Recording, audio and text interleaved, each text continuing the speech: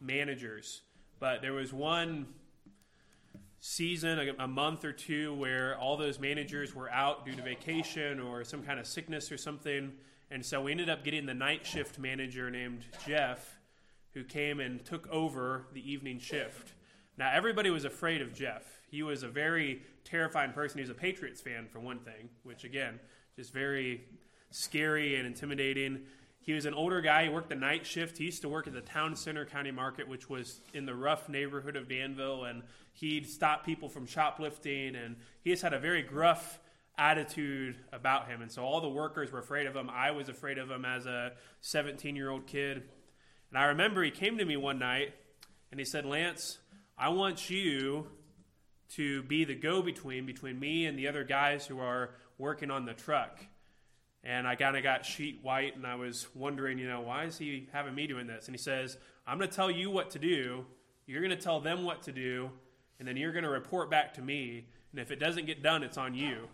And so this is like a nightmare for a 17-year-old kid, having the night shift manager, who, again, very intimidating, tell you that you're going to be the go-between. And here was the problem. I understood where the other workers were coming from. They were all afraid of Jeff. I was afraid of Jeff. We knew what it was like to work on the trucks and unload everything and stock the shelves and things like that. But I had no relationship with him. I was still afraid of him. I didn't know how to go to him and ask for things. And so it wasn't a great working relationship. And in that illustration, we get a little bit of the picture of what it means to be a mediator between someone. A mediator understands both sides and can come to some kind of an agreement. In the Old Testament Jewish system, they had something called a priest, or even a high priest. And what a priest did, some people think they just made sacrifices. Their main responsibility was to make sacrifices, but to also teach the law of God. In teaching the law of God, they would act as God's representative to the Jewish people, saying this is what God has said. But on the other hand, in making sacrifices, they would represent the Jewish people to God, confessing sin, having a relationship with Him. So we see the dual aspect of the priest. They would represent God to the people, and they would represent the people to God. They would have a high priest who was mainly involved in the administration of the temple and all the affairs of the Jewish system. We've run into the high priest a couple different times in our study of the book of Acts. We know that they were the ones who put Christ to death. They persecuted the church. But it just in general, the high priest was involved in making atonement for the people. That was one of his main roles on the Day of Atonement. We will get into that more later. This was the problem with the Jewish system, though. For hundreds of years, they had a human high priest who knew what it was like to sin, who knew what it was like to be human, who knew what it was like to fall short of God's glory. But they did not have a high priest who could understand God. They did not have a high priest who had a relationship with God like they should, because we've all sinned and fallen short of the glory of God. And so for hundreds of years, Israel had imperfect high priests, imperfect mediators. There were thousands of sacrifices made, but they were all looking forward to the promise of the ultimate sacrifice in Christ, who would save the people from their sins. So then, as we know, as we celebrate, Christ comes, He's born as a baby, He dies on the cross for our sin 33 years later. And how has this changed? Has God changed at all? The answer is no. But how has our relationship with Him changed? Well, we still sin, right? That didn't stop us from sinning. We still fall short of God's glory. We still aren't like God. And we still need a mediator, a go-between, someone to go to God on our behalf. And we find that person in Jesus Christ. And the author of Hebrews explains it well here. Jesus is our great high priest. He goes to God on our behalf. We've been talking about who Jesus is this Christmas season. And last week we saw that Jesus was a prophet. He wasn't just a prophet, but he was a prophet. He had a message from God to the people. And it's life if you accept it, and it's death if you don't. Jesus is the prophet, and he calls you to believe in him. And this morning we want to see that Jesus is our great high priest. In a way that all the other high priests and priests could not do, Jesus represents God to us, and he represents us to God. What does it mean that Jesus is our high priest? How does this affect us as Christians? Well, what I want us to see today as we go through this sermon is 3 different ways that it affects us as believers. First of all, it affects our sin. It affects our sin. What does this mean? The high priest would offer sacrifices for sin. Jesus Christ goes to the Father, and he is the sacrifice. He sacrificed himself for our sin, and he's the only sacrifice that God looked at, accepted, and it washed away the sins of those who believe in Christ. We enjoy hiding our sins, don't we? Think about Adam and Eve. What did they do when they were caught sinning? They went and hid because they knew they were naked.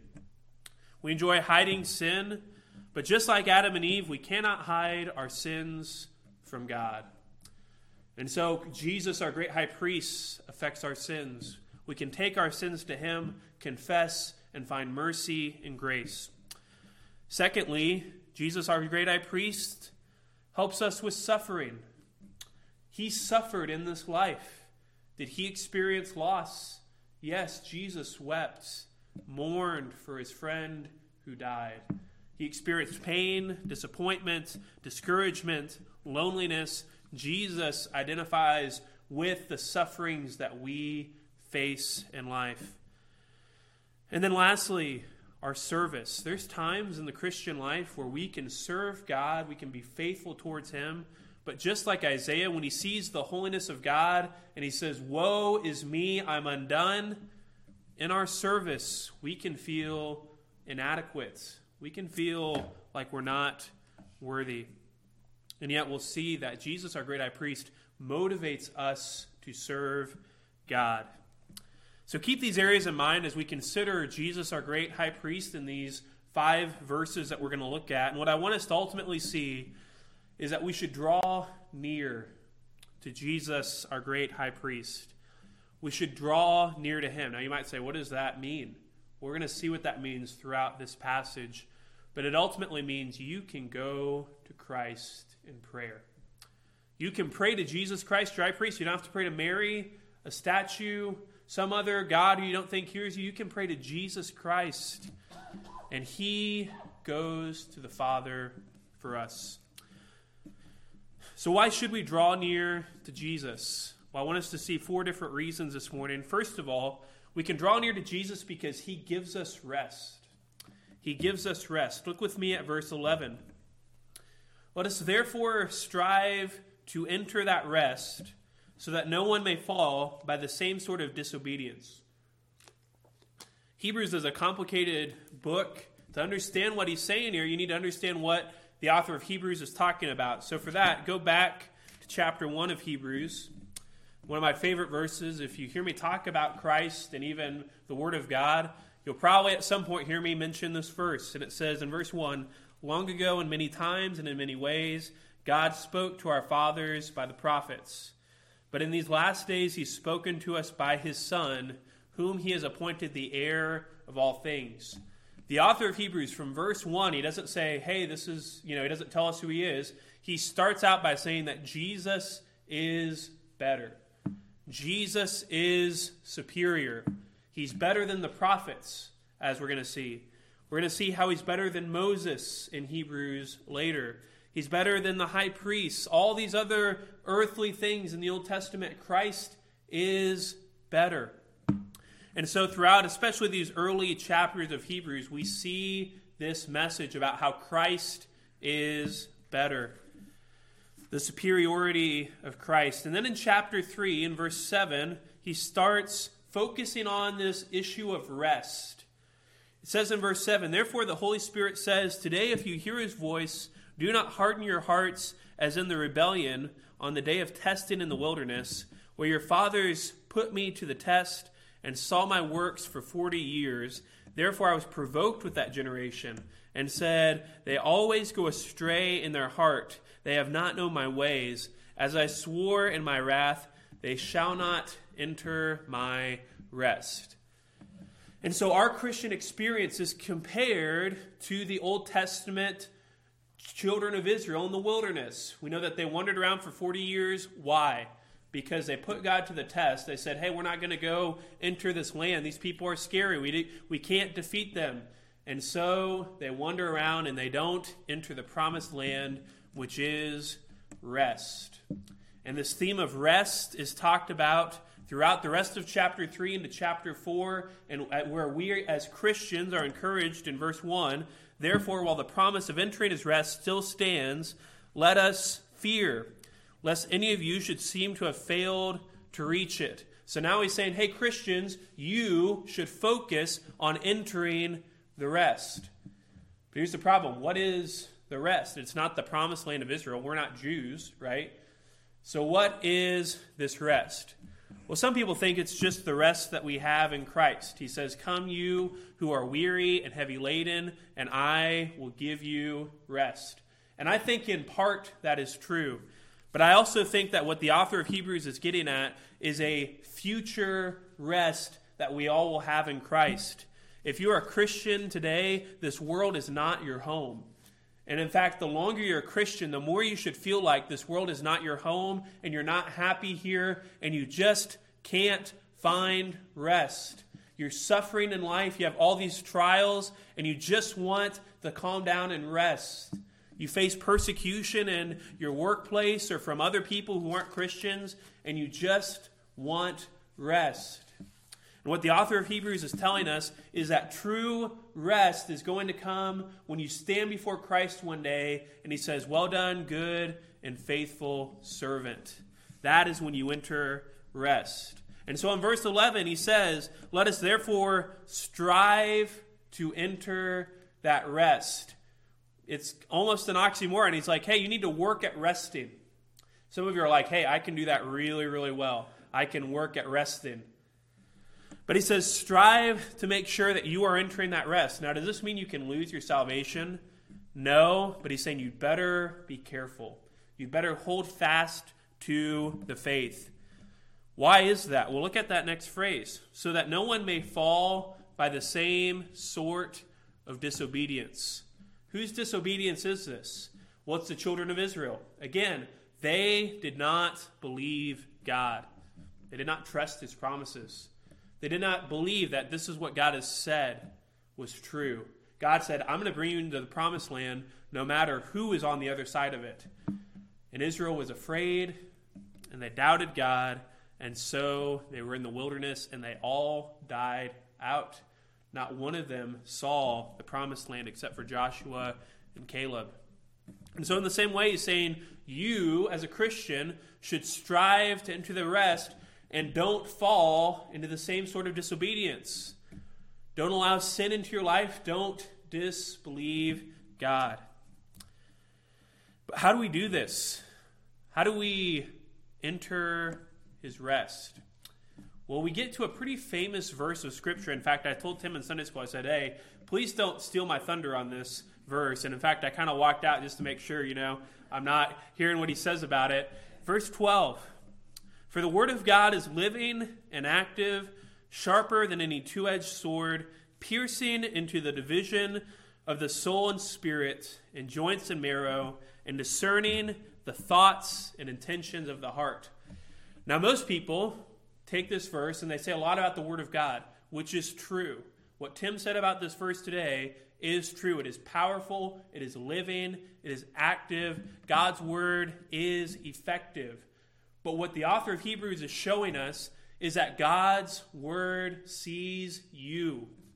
God's Word understands you. It looks into your heart.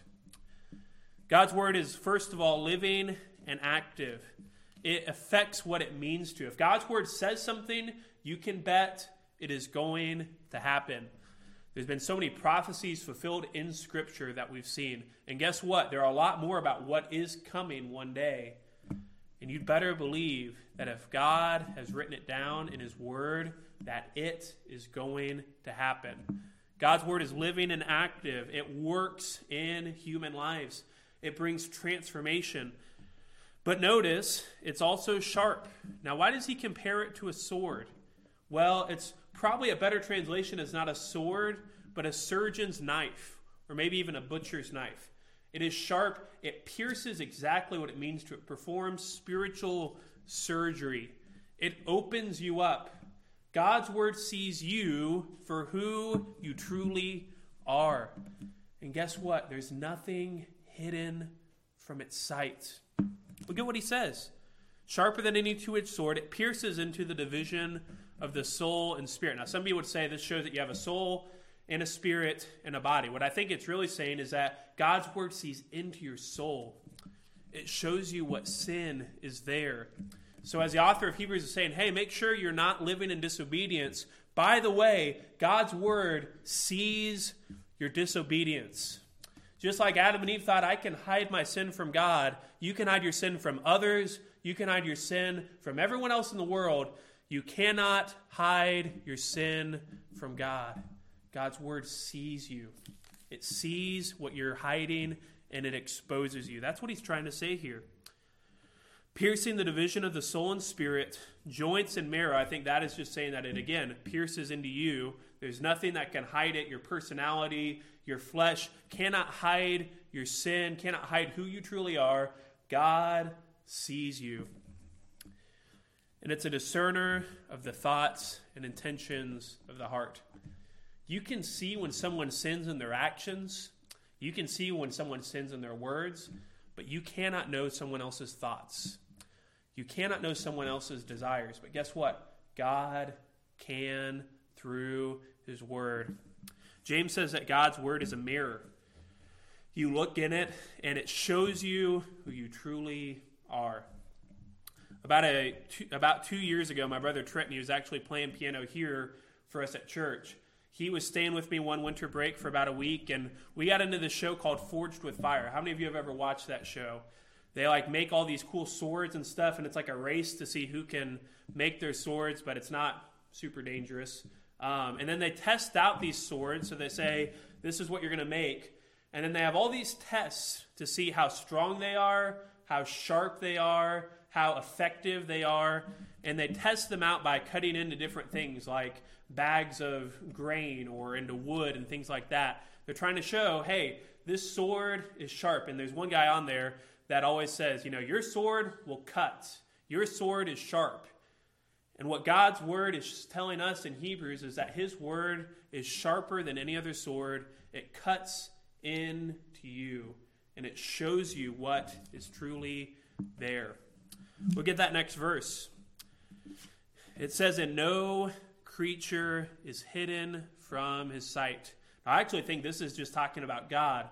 God has his word, which shows us our hearts, but he also sees us. No creature is hidden from his sight. Adam and Eve weren't hidden from God. Anyone else in Scripture who's tried to hide cannot hide. In fact, think about Jesus talking to the woman at the well. And she talks about how, she's had another husband. And he's like, actually, you've had 5 husbands. Jesus knows your past. He knows your sin. He knows who you've been. Peter, as he says, hey, I'm never going to forsake you. I'm never going to desert you. And Jesus says, before the clock strikes 12, or before the rooster crows, you will have denied me 3 times. God sees us for who we truly are. It says, but we're all naked and exposed to the eyes of him. I think he's calling back to Adam and Eve. They sinned. They realized they were naked. They tried to clothe themselves, but guess what? God really saw them. They could not hide from God. And this is what the scary part is. Why does it matter that God can see us? Look at that last phrase. Of him to whom we give an account. Every person, whether they care about their sin, whether they don't, whether they hide it, whether they just sin willy-nilly without giving any care at all, everyone will give an account to God. And so how do we enter the rest? How do we enter the rest? If God sees all of us, How do we enter that rest? Have you ever been desperate for rest?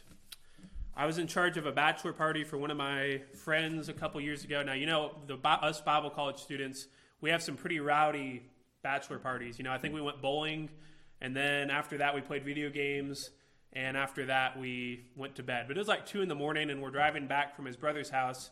I remembered asking Evan, I said, hey, what time do we have to be up the next day? Because we had to set up for the wedding that was coming up. And he's like, well, we're going to leave the house at 6 a.m. And we're driving back at 2 a.m. And I said, 6 a.m.? I'm like, you could have told me that before, And he's like, well, I didn't know what you had planned. And so I just figured we could all be tired. So I think I slept for like less than an hour that night. We were all sleeping on the floor of his parents' house. And I can just remember like being so anxious to sleep.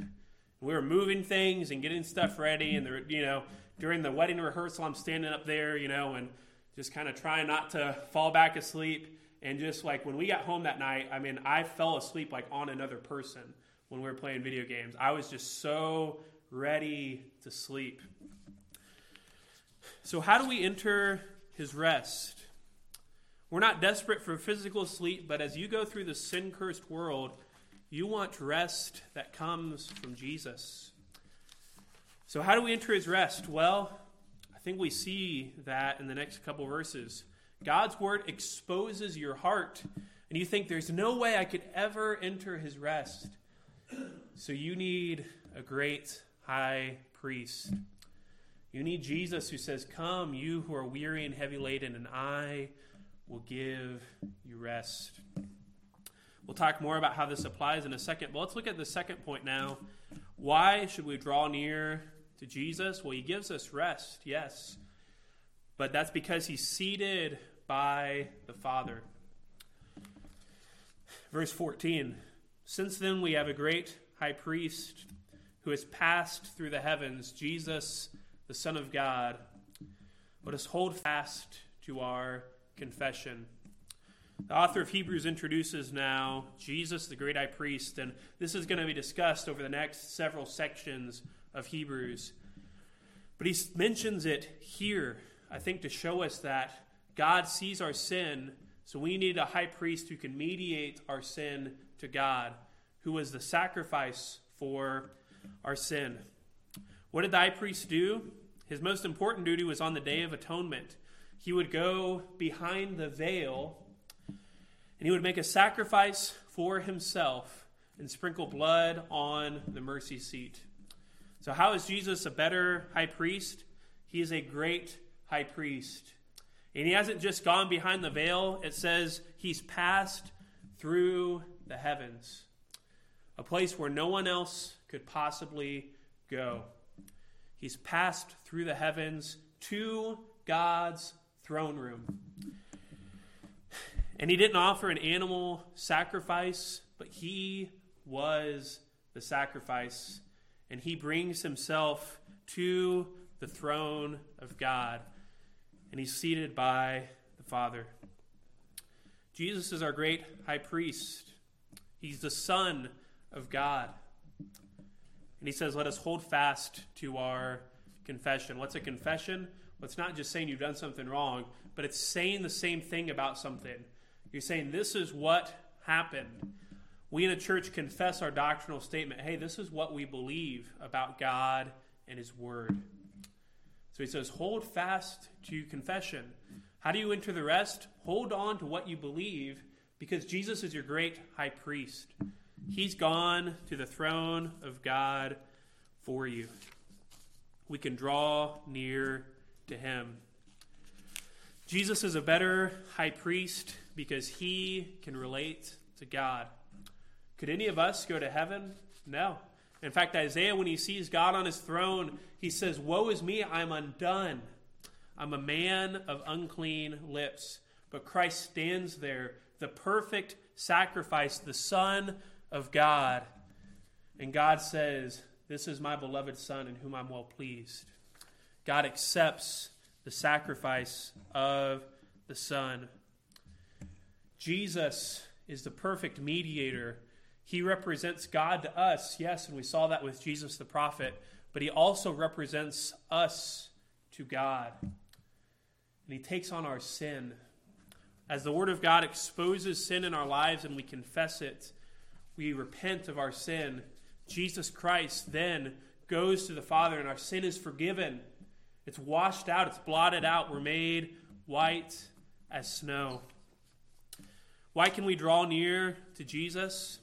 All the other priests were men who had to make sacrifices not only for everyone else's sin, but for their own sin. When sin leaves you feeling guilty, when it leaves you feeling ashamed for what you've done, you can draw near to Jesus. He's your great high priest. He can relate to the Father.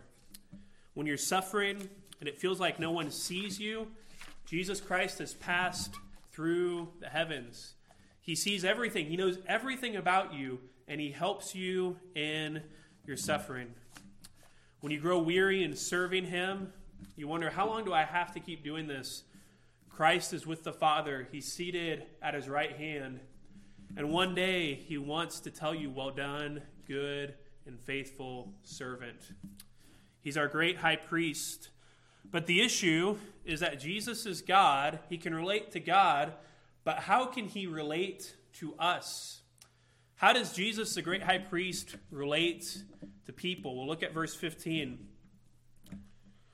For we do not have a high priest who is unable to sympathize with our weaknesses, but one who in every respect has been tempted as we are, yet without sin.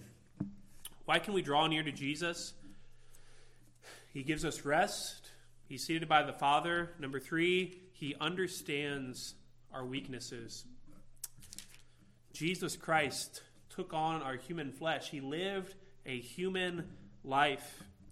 He can relate to us. He can relate to us like no other.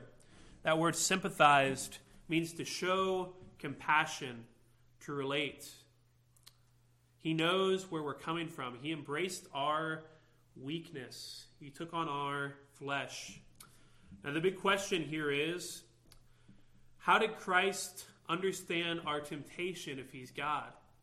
Well, it says that Jesus was tempted in every way like we are. Now, he didn't sin, yes, but in becoming human, he understood what temptation is like. In fact, we talked about this on Thursday. Christ was tempted, but he never sinned. Now, you and I, if we're tempted, we might sin very quickly. We might take a while to sin, but the longer you're tempted, the harder it is to resist. Think about Christ. He resisted till the end. He faced the ultimate temptations, and he faced temptations we will never understand. Yes, maybe he didn't have social media or other things we have today, but he faced the temptation of not going to the cross. He faced temptations as the Son of God that we could never understand. Yet he never sinned, not even once. Now the question is, could he have sinned? And I don't think it's a very important question because he didn't sin. But I don't think he could have sinned, but that doesn't mean that he wasn't tempted. He felt the emotional weight of what it was like to be tempted and tried in every way. Christ lived a human life. He experienced laughter, joy, sadness, pain. He wept for Lazarus. He experienced disappointment in his disciples. In Luke, it says he grew in wisdom and stature. What does that mean? How could Christ, the Son of God, grow in wisdom? He grew up. He became a man. He grew in different ways. He was human. We can go to Christ because he understands what it's like to be a human. You know, I've been subbing at different schools, and every time I sub, I try to at least meet the principal of the school. I think the schools around here have great principals. I've been to other schools, though, where the administration doesn't really understand the teachers and where they're coming from. Maybe they had an administrative job. Maybe they don't understand what the kids are like. And it's always challenging because they don't really know what is it like to be in the classroom. The best principals I've seen just personally have been teachers who know what students are like and then they can understand how to run the school and help the teachers out in the best way they can. Christ gets you this morning. If you're here and you've sinned, he's not sinned, but he's been tempted. He knows what temptation feels like. When you have that one sin that you just can't overcome, Christ identifies with you. He understands temptation because he's been tempted like we are, and he gives you the power to overcome your sin. If you're suffering this morning, Christ understands your suffering. He's experienced loss. He's experienced disappointment. He's experienced pain like no one else. The Father, while he was on the cross, turned his face away. Just imagine what that would be like for Jesus, the Son of God. When we feel the loss of a loved one, when we face disappointment, when we face injustice, Christ experienced every single one of those things. And you know what?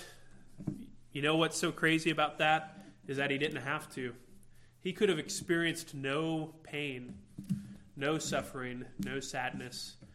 But he took on our sin so that he could be your high priest. When you serve, remember you serve the risen Christ who understands you, who lived a real human life, who is the head of the church. He remembers you. We should draw near to Jesus because he's seated by the Father.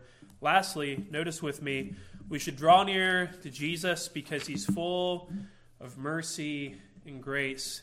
Understanding both that he's the Son of God and fully man, we can then, in verse 16, and this is the crescendo, the climax, the most important part, he says in verse 16, let us then with confidence draw near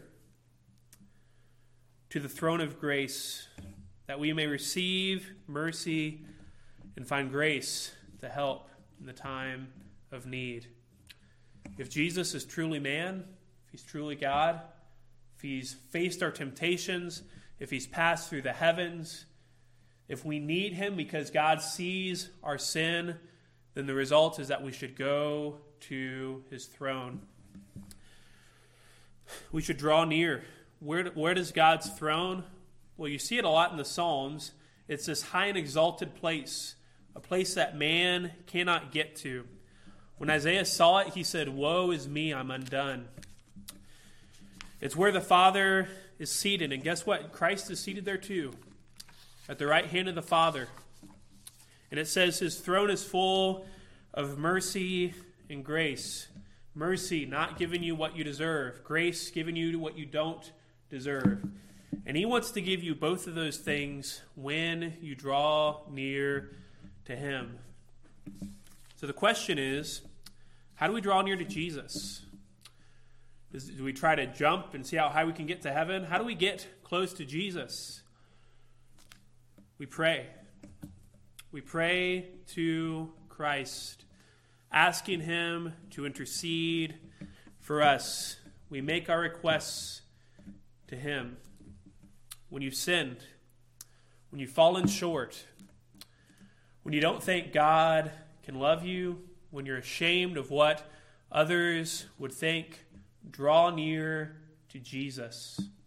Confess your sin. He's faithful and just to forgive you of your sin and to cleanse you from all unrighteousness. When you spent so much time hiding your sin and you say, there's no way I could come clean about this. Everyone thinks I'm this way. Well, guess what? God's known who you are. He's seen how ugly you are. He's seen how horrible your sin is. And he wants to forgive you. He wants to offer you mercy and grace. You cannot hide your sin from God, but you can pray to Jesus and ask forgiveness for your sin.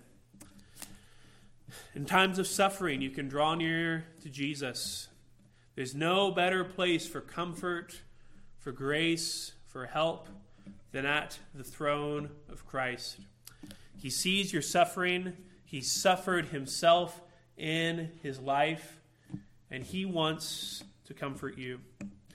It's a good reminder for us, even as we encourage others during this hard time, the loss of loved ones, some saying about how time heals all wounds, things like that, maybe things that we really think are helpful, they're not as helpful as taking someone to the throne of Christ and saying, he understands you and he loves you and he's faced loss and he's faced disappointment. But Christ, when you draw near to him, he'll never leave you or forsake you. There's so many things people will turn to in hard times, other people, other things to take their mind off of things, even things that could be sinful. But we as Christians can draw near to Jesus. He's full of mercy and grace. When you serve, you can serve for Jesus. You can pray and ask for his help, his guidance.